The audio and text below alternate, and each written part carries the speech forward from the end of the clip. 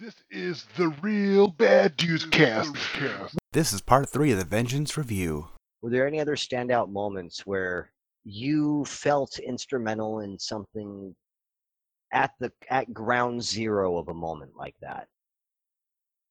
I would say the fog machine would be the big one because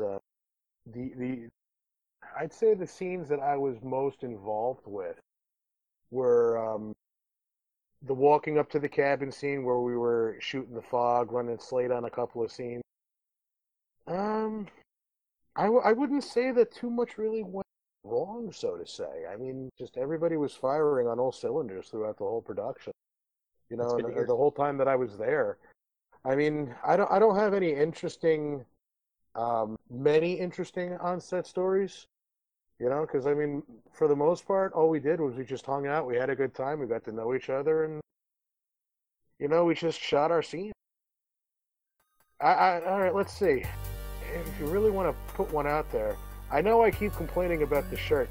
I had a white tank top underneath, and chances are people probably seen the under part of it coming out from under the shirt. What was it? That kept popping out of the bottom, or that kept eating up the microphone in my shirt, which would make it fall all the way down, and it's like, we can't hear you. Yeah. You know, so it's just funny moments like that. You know. The cabin scene itself, that was a bunch of fun. What was it? I pretty much spent. I know I didn't have a whole shitload of dialogue. I mean, of course, I had my own idea of how things were going to play out. You know, and it wasn't anything, you know, absolutely extravagant. That cameo was written for you. You never know. I couldn't. That's exactly what I imagine you would do. You just get pissed, yell at someone, and grab them. Well, the thing is, you were very real in that scene. Just mad props. It was an interesting moment of just the unpleasantness of a kid dying because two teenagers got horny just really hit home. The kind of continual responsibility that goes into things, and how such a small moment could have such a tremendous knock-on effect of the lives of everybody that the series would eventually touch. I thought it was actually one of the best homages to his end. Those two assholes killed a lot of people. For 5 seconds, you know what? I'll tell a little story about. What was it? I had been rehearsing the scene forever, and one of the things that I had talked about with Jeremy, because I wanted to try to sound like I knew what I was doing, because once again, I had never done a film before. I had done stage production. I've worked off stage. I've worked on stage, and you know, I'm very comfortable working in front of a camera, lines and memorizing lines. But I figured I would at least try to sound like I knew what I was doing, you know. So Jeremy, what do you? And Jeremy was like, dude, just do it, you know. And that's the cool thing about Jeremy's style, is that he gives you a role, and he lets you make it your own. And I think that's really the most encouraging thing that you could ever give to an actor, is you don't box them in by saying, no, you need to act this certain way, you need to say these specific lines. He gives you a lot of leniency as long as the message comes across. You know, he lets you dictate your own body language, your inflections, how you say things, how you project yourself, and what you do. You know, it's what makes it human. It is. It's what makes it human. It's what makes it organic, and that's really. I've worked with directors before on stage, but for a first film production, and even comparing it to the directors on stage that I had worked with, Jeremy's like I said, he's an awesome guy. He's a great friend. He's a wonderful human being who really cares and absolutely loves what he does. But the thing is, it's not. He does not treat you like he's a director. He doesn't treat you like you're just his actor and you have to do this shit. He makes himself accessible to you. He calls you, checks on you. He gives a shit about you. He is your friend, and he actually treats you like it. Just as long as you don't screw up the scene, you know? Yeah. But and that's not like insinuating that, oh shit, don't make him mad. It's just, you know, as long as you get the job done. That's his goal. But he lets you have the freedom to do it however you want it. And and after he was like, "Well, just do it that way. You just do it, man." I said, "So what if I was to scare the shit, type of thing?" And he's like, "Fucking do it." That's just how cool he is. There was I had this in mind. He's like, the whole point of giving him a shock somehow, some way, some form, to try to, draw emotion out of the people that you're interacting with. Rachel, who was my partner, Stephanie, she was fantastic. She was really sweet. She was another backer, and she did really good in her role. And let's talk about Raymond for a bit, who played young Riolotti. I think Nuo had something to say. Oh, it was just that did you fear hurting him when you slammed him into the wall in that scene? Because I could tell from his voice that he actually explained and his reaction. I'm explaining shit mode, like he had just been slammed into a wall by a cop. That was what me and Jeremy had talked about. I figured. When I said I want to give him a fucking shock somehow, and I wasn't sure how I was going to do it. And originally, I'm not going to lie, and once again, this is just, you draw your idea of how the set would look. I thought this was originally going to take place indoors, and it's not like I ever asked it, Jeremy, where this was going to be, what would I have any props to work with or anything? Mm-hmm. Would I push a table aside or kick a door open or anything? This is just my own preconceived thing. I was thinking maybe busting the door open and going, what the fuck, something like that. And when we wound up working outside, I'm sitting there looking, and I'm like, what can I do to really make a mark with this scene? And I figured, well, probably the most simplest thing. I'm pissed off. Why don't I just grab him and throw him into the wall, type of thing. And Raymond, he's a hell of an actor. He really is. You got to look at some of the stuff he's doing. He's keeping really busy. Didn't you tear his shirt when you did that scene? Yes. The first take that we did, so there was Asta Wiley, who is a pretty damn good musician, by the way. Raymond and me and Rachel.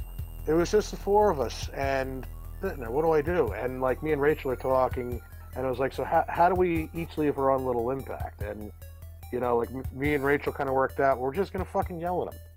What the fuck? I'll take him, you take her. Bad cop, worst cop sort of thing. Yeah, I guess would be a way to put it.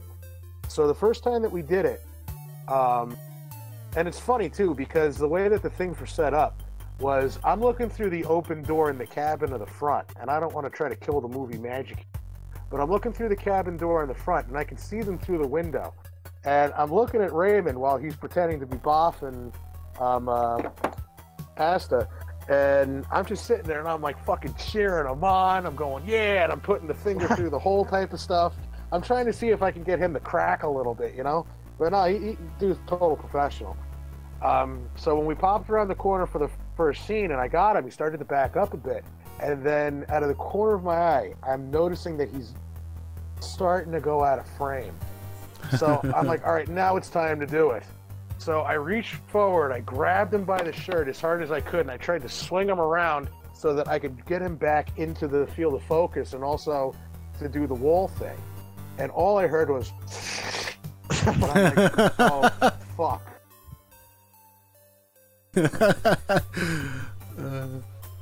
My first instinct was, I kept going with the lines, but as soon as Jeremy was like, oh, I'm just like, I'm in so much fucking trouble because chances are I probably ruined the guy's shirt, and we're gonna have to go back for a second take. And what if there's no more shirts? The shirts seemed to be fine. I guess I just stretched it out when I yanked on him. Yeah.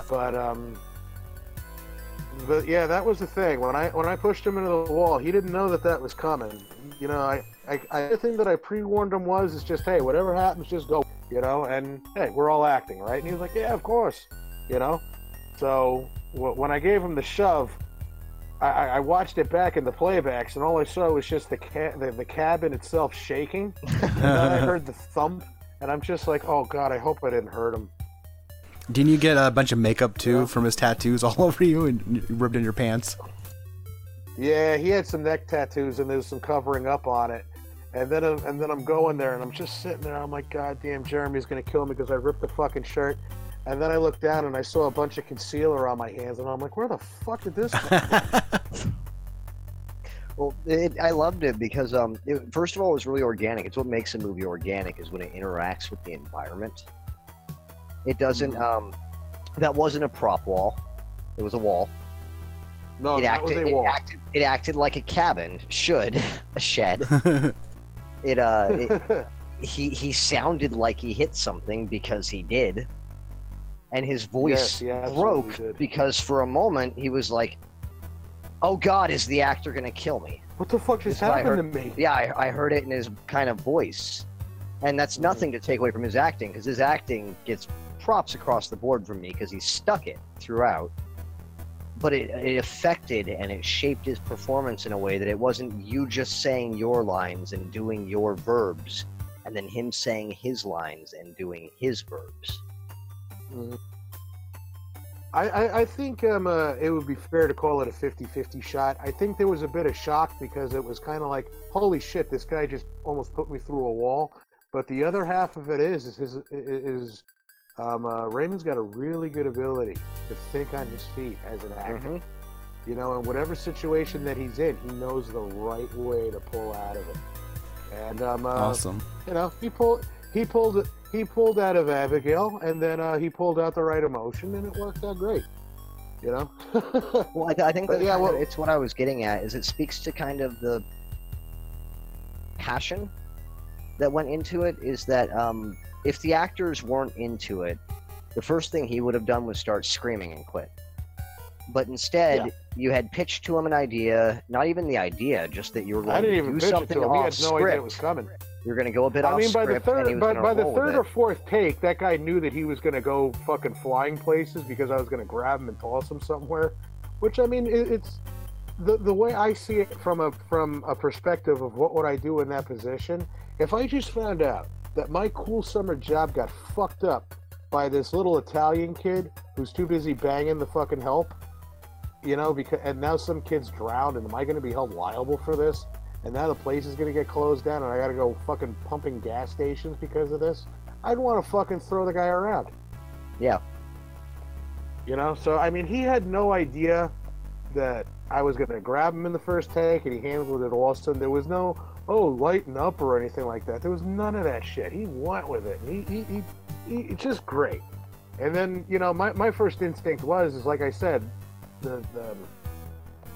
during the take that we had used, when I pushed him against that cabin, you know, you were supposed to be watching him, you stupid son of a bitch. Where the hell were you? When I heard that thunk, I'm just like, I did the lines, but then my first thought was, oh fuck, I hope I didn't hurt him. Or Jesus, I hope he didn't hit like one of the ridges and he's going to have a bruise on his back or something like that. And even afterwards, you know, I was like, you know, I'm sorry. I really hope I didn't hurt you. I just wanted to try to make this as good as possible. And he was like, no, dude, it's great. And he shook my hand and he gave me a hug. And I mean, that was everything all around. That's awesome. You know? I think it's a great example to kind of just demonstrate that it really was a project of people invested in the outcome and not simply people punching a card to go home. Oh, absolutely. Everybody was very, very happy to be there. Everybody was excited. Nobody was treating this, and even if there was a paycheck involved, nobody was treating this like, oh, well, there's a paycheck, or oh, this is a credit. Everybody that I had worked with was like, holy shit, we're going to be in Friday the 13th. Mm-hmm. You know? And what more could you ask for? You really can't ask for more. And speaking of which, in the next coming scenes after that flashback, one thing that I thought was absolutely amazing, I did not see it coming because I don't remember seeing it in the script, but when I saw it happen, I kind of saw something happening because when we were doing the set dressing work, I had helped set up Elias Voorhees' kitchen. But there was always the cots in the cabin, and I saw the Fox logo, and I'm like, yeah, that's a hell of a throwback to part one, you know? But what? And then I'm not giving away the movie magic, But when I saw and realized that we were recreating the opening of part 1, I thought that was awesome. Hell yeah. I thought that was really great. When I realized what we were doing at that point, because like I said, I didn't see it in the script. I must have just been focusing on my part, or I must have missed it somehow when I was going through the drafts when Jeremy was showing us. And when I stopped there and I was like, wait, I think I literally said out loud, I'm like, wait a minute, we're going to recreate this fucker? And then just, I got that smile from Jeremy, and I'm like, you son of a bitch. And then seeing it on film, and then I was inside when they were filming it. I wanted to see it. I would have loved to have seen it. But after seeing it on film, they nailed it. They absolutely nailed it. And the surprise turnaround, the twist in that, I thought it was really cool. I think it explained a lot of things, for a lot of, because what was the common perception? And I'm not going to spoil it, but, because if I just say what happened in the original, it'll already give someone an idea. But taking that and turning it on its, I thought it was really cool. Right. I thought so as well. So yeah, just everything across the board. I was absolutely happy. For a first movie, I don't think I could ever ask for a better crew to be around, both in front and behind the camera. And if there ever is a sequel, I am absolutely down to be involved in some capacity, like no questions asked. You are very, very fortunate, man. I mean, there's so many people who would love to be in your shoes, so that's just awesome.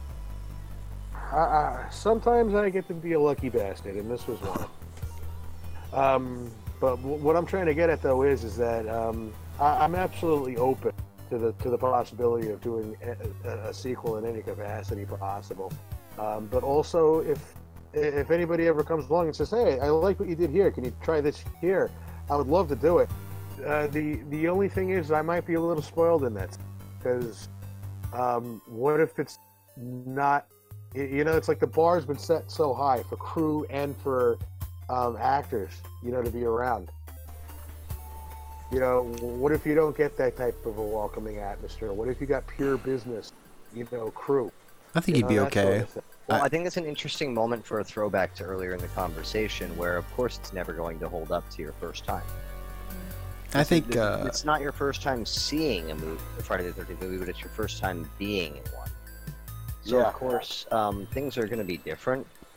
The important part is simply to not be pedantic about your experience as well, just like we ask the viewers to not be pedantic about the outcome.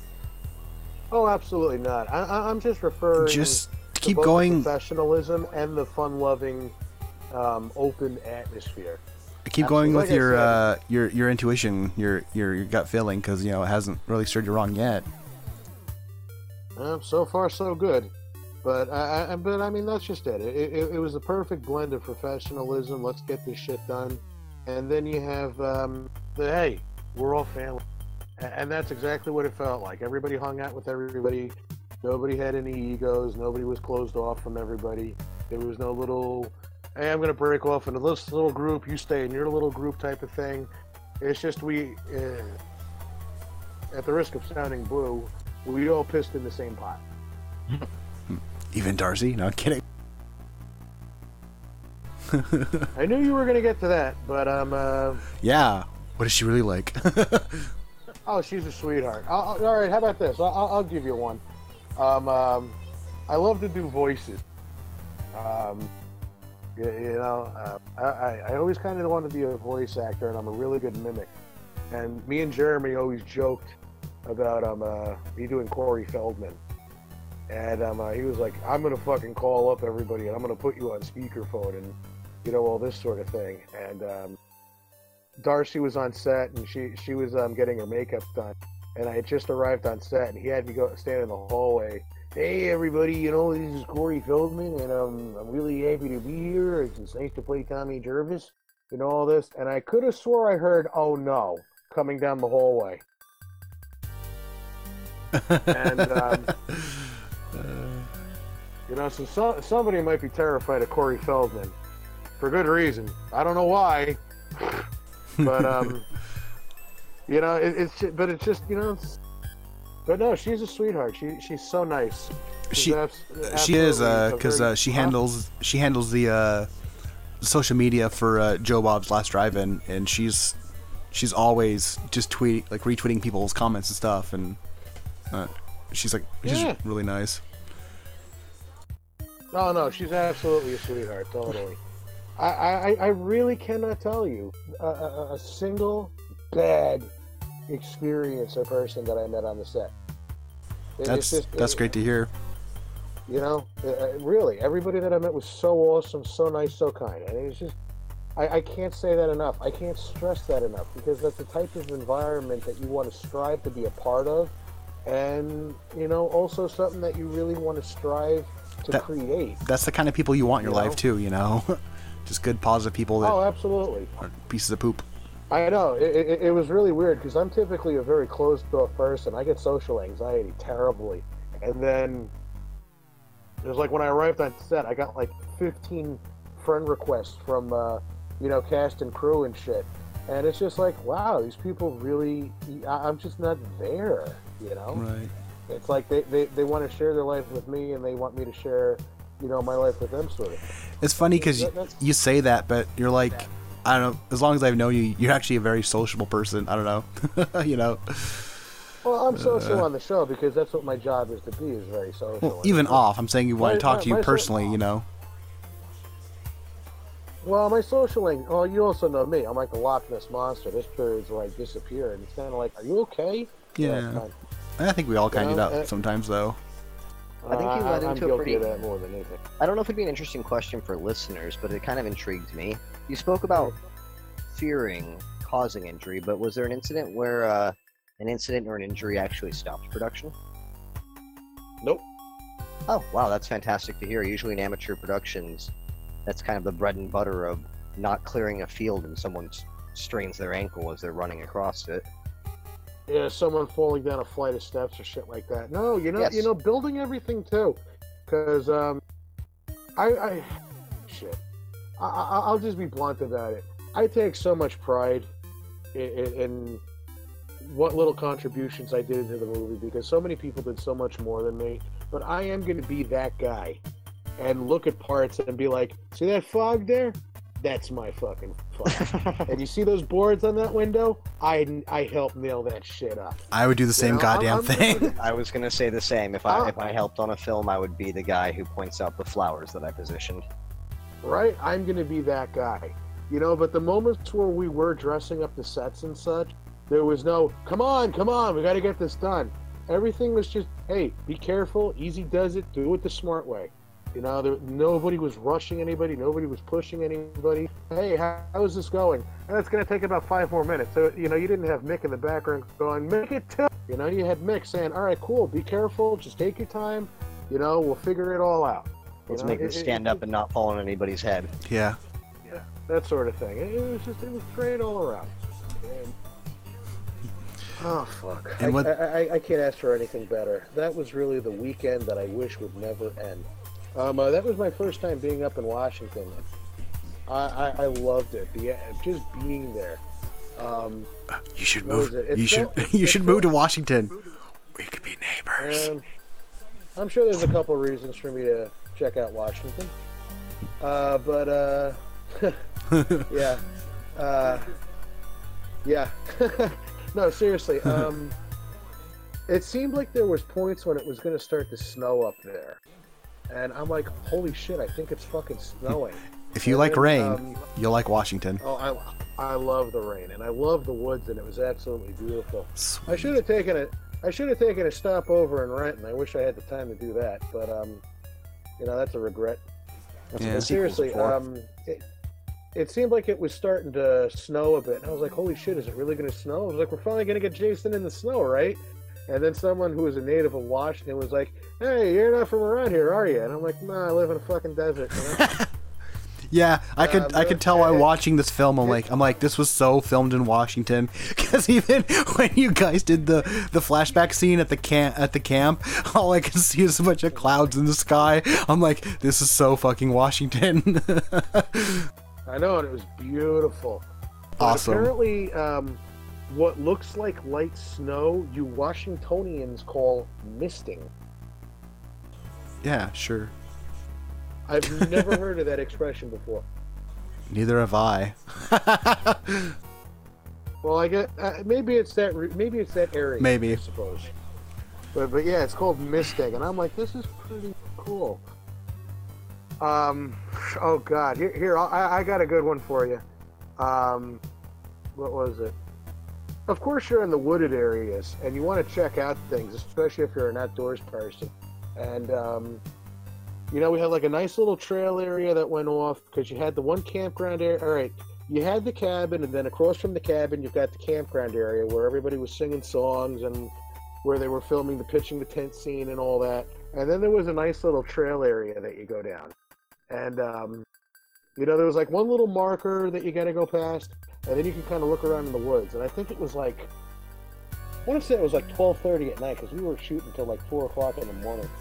And, you know, I went past the marker and I'm like, you know, this is pretty cool. And I'm sitting there, I'm like, yeah, I'm in the middle of the woods, I'm at Camp Crystal Lake, I'm going to fucking die. And then I'm, you know, I'm going further and further back, and all I see are the huge lights that are illuminating the entire area. You know, and I'm like, this is pretty sweet. This is nice. And also, you got that little peace of mind. I'm in the woods. I'm alone. I'm liking this. It's dark. It's quiet. And then I started walking back, and then I saw a bunch of people standing there. I'm like, oh God, I hope I'm not in trouble or something. You know? And then it was just a couple other people from on set, and they're like, yeah, you don't go down there at night. And I'm like, really? And they're like, yeah, you're in the fucking woods. There's bears, there's leopards, wildcats and shit. And I'm like, I looked back and I'm like, oh, fuck. Blair Witches. Not kidding. You know? At least in the desert, you can see it coming. Yeah, it depends. You know, Las Vegas is Las Vegas. There's really not much flora and fauna out there. But out in Phoenix, there's actually life, you know?